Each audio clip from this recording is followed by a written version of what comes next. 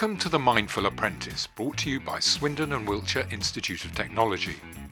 In this podcast series, we want to share stories and information to help everyone make the apprenticeship a success, whether you're an employer or the apprentice.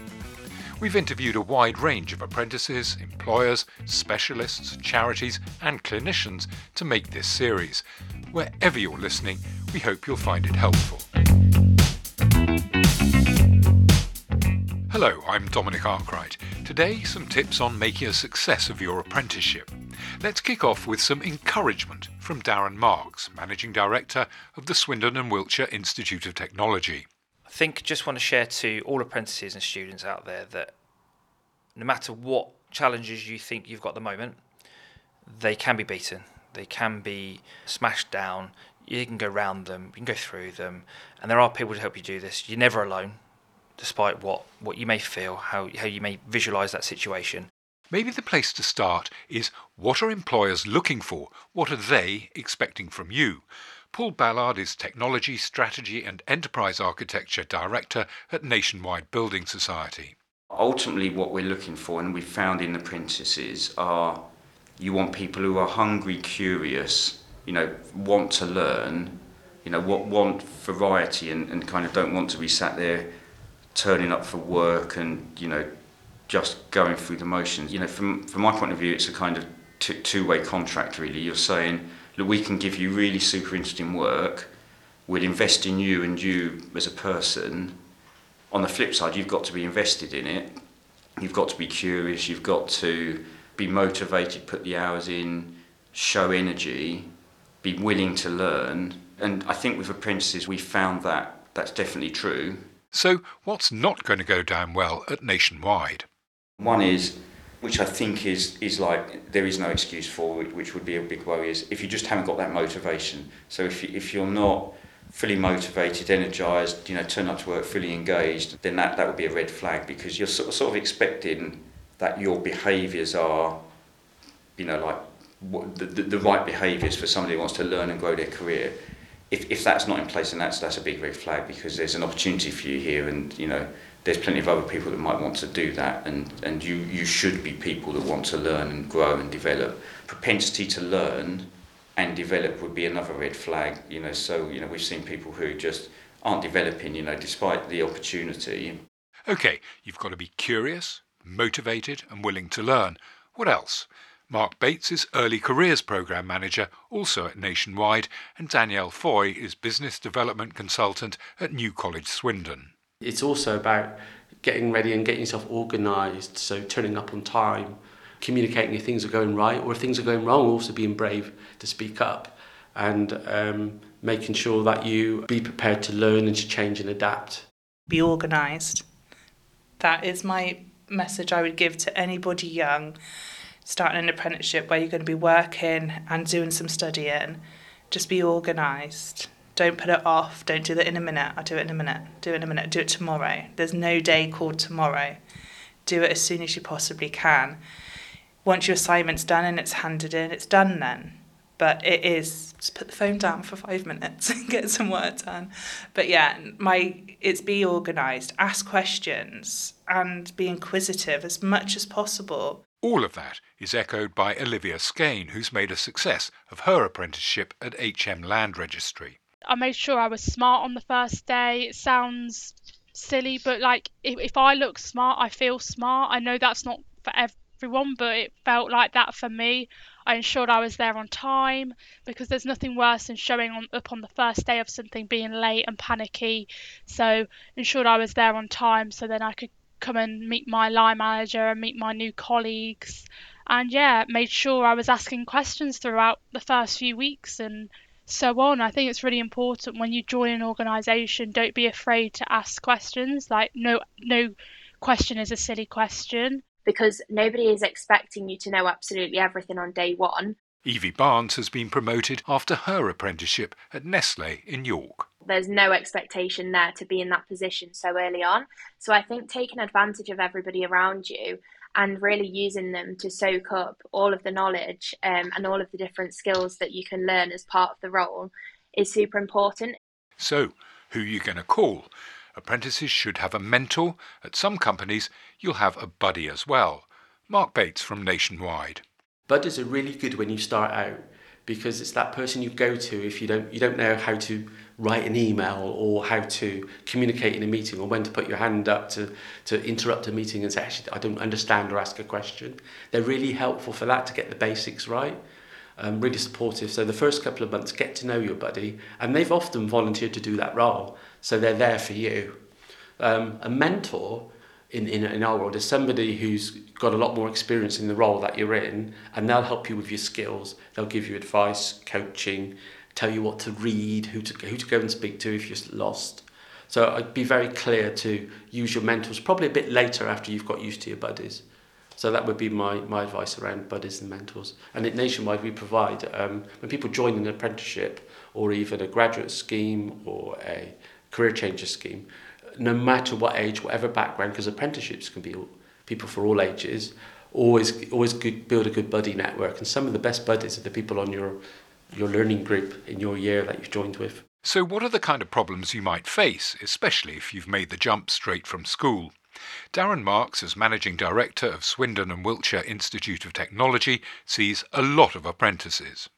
So I think the biggest problems we've seen in the last 2 years have been managing workload. Being an apprentice is hard. You have a workload at both the workplace and the college / provider place, and you have to meet both standards. You have to meet both those outcomes, and if you don't support yourself to manage through those, and that might be a skill you've not yet mastered or learnt, you do need support from other people around you. That will have an impact on your health and well-being, because you're just fighting against it, thinking, oh, I can do this later, or I'll do it tomorrow, and everything will build up. Another one could be, depending on your facility and circumstances, isolation. You actually isolate yourself because you haven't necessarily got the social skills to go and communicate to your employer or your coach or mentor or the person who sits next to you in the office to say, I'm really struggling with this task, can you help me?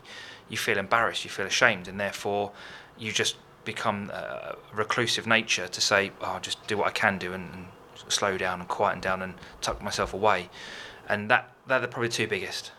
We'll talk about timekeeping and workload in another programme, but let's focus here on how you can fit in and thrive at your apprenticeship. One of the keys is to take advantage of opportunities offered at your work. Emily Hutchinson, Chartered Occupational Psychologist.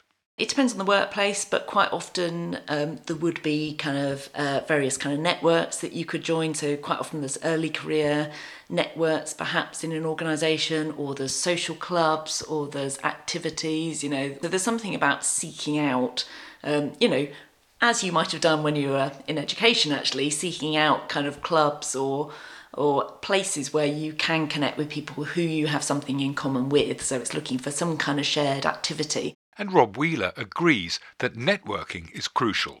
He's Link Governor at Swindon and Wiltshire Institute of Technology. I think it's the same as moving to a new town where you don't know anyone. So the chances are there will be other apprentices doing a programme. It might not be the same one as themselves, but reach out and find if there's anyone else doing the same kind of thing or doing an apprenticeship, because you've got a common connection. Also, a lot of employers would probably try to do an induction. Try and bring people together that recently joined on that week or that month or whatever else it might be. That also will be another route to bring people together. Use those networks to start to build those friendships, build those connections. Also, not only from a support perspective, but a way of navigating that employer. And that worked for Meg Ginsberg, an apprentice project manager at South West Water. Make yourself known, say hello to everyone, but continue to ask the questions, even if it's silly ones. Just try and build those relationships and get to know people, because they're the ones that will really, really help you no matter what as you go on through your apprenticeship journey, and also then as you start your sort of career onwards. But what if they're older, real grown-ups, and you're just out of school? Darren Marks says, don't let it be a problem. You've gone from 30 people that are your age sat next to you in a class to possibly 0, maybe 1, maybe 2, but more likely going to be 0. The closest person age might be 7 to 10 years older than you, and you're having to step up your game to be a mature adult overnight when you're still thinking, oh, well, who's playing football tonight? Oh, I might go and watch that. And they're saying, oh, have you seen the economic downturn of these prices? And it's a completely different position. And there will be common ground, believe it or not. And it's finding the smallest common ground you can to just say, I can fit in here.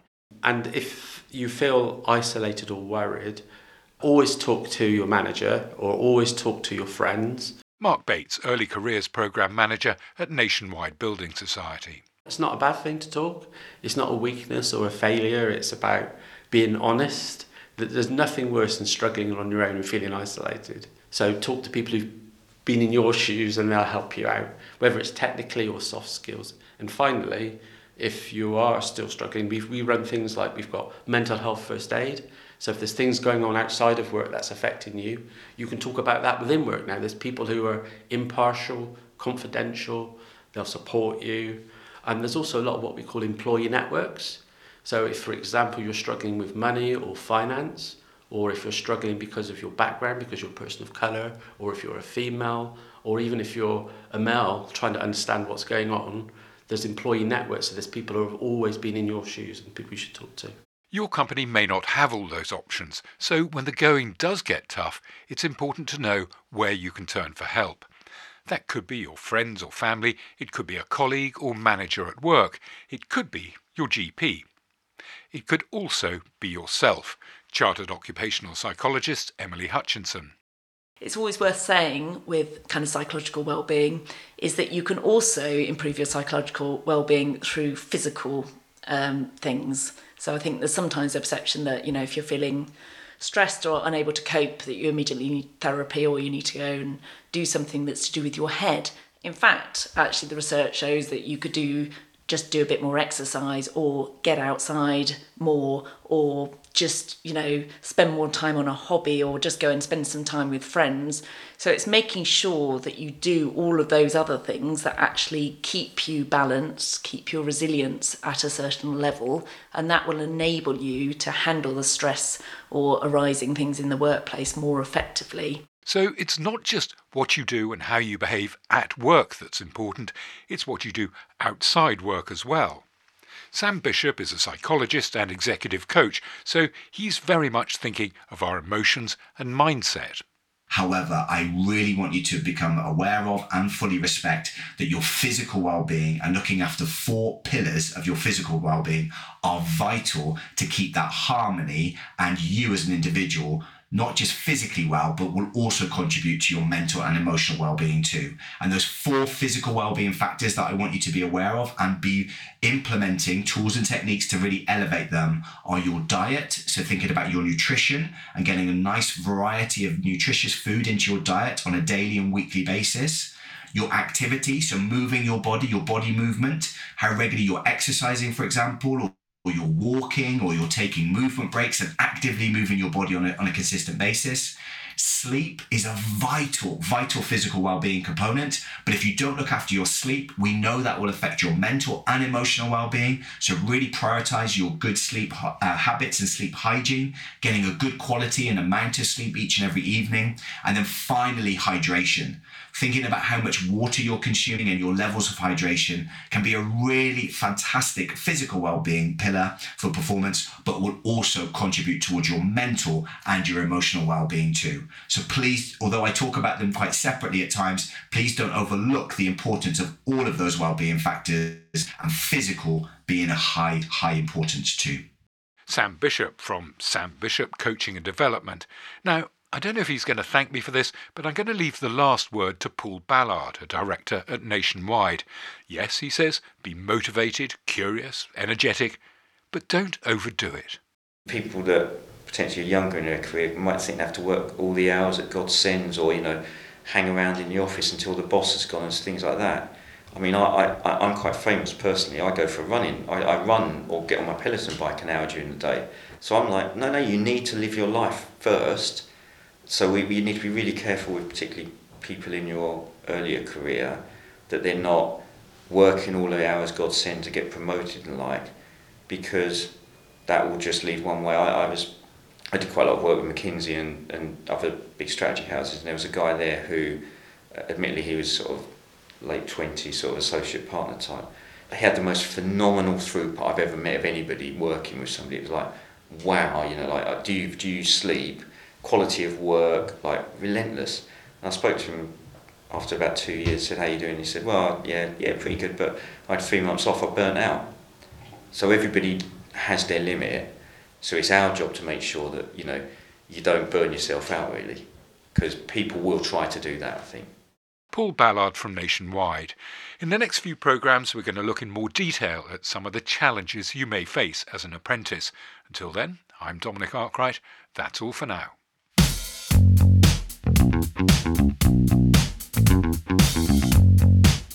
Thanks for listening to this edition of The Mindful Apprentice. We hope you found something in it which was helpful to you, or perhaps a colleague or friend, whether you're a new starter or a seasoned professional. If you've been affected by anything you've heard in the podcast, or want to find out more about organisations which can provide help and support, go to sawiot.ac.uk/The Mindful Apprentice.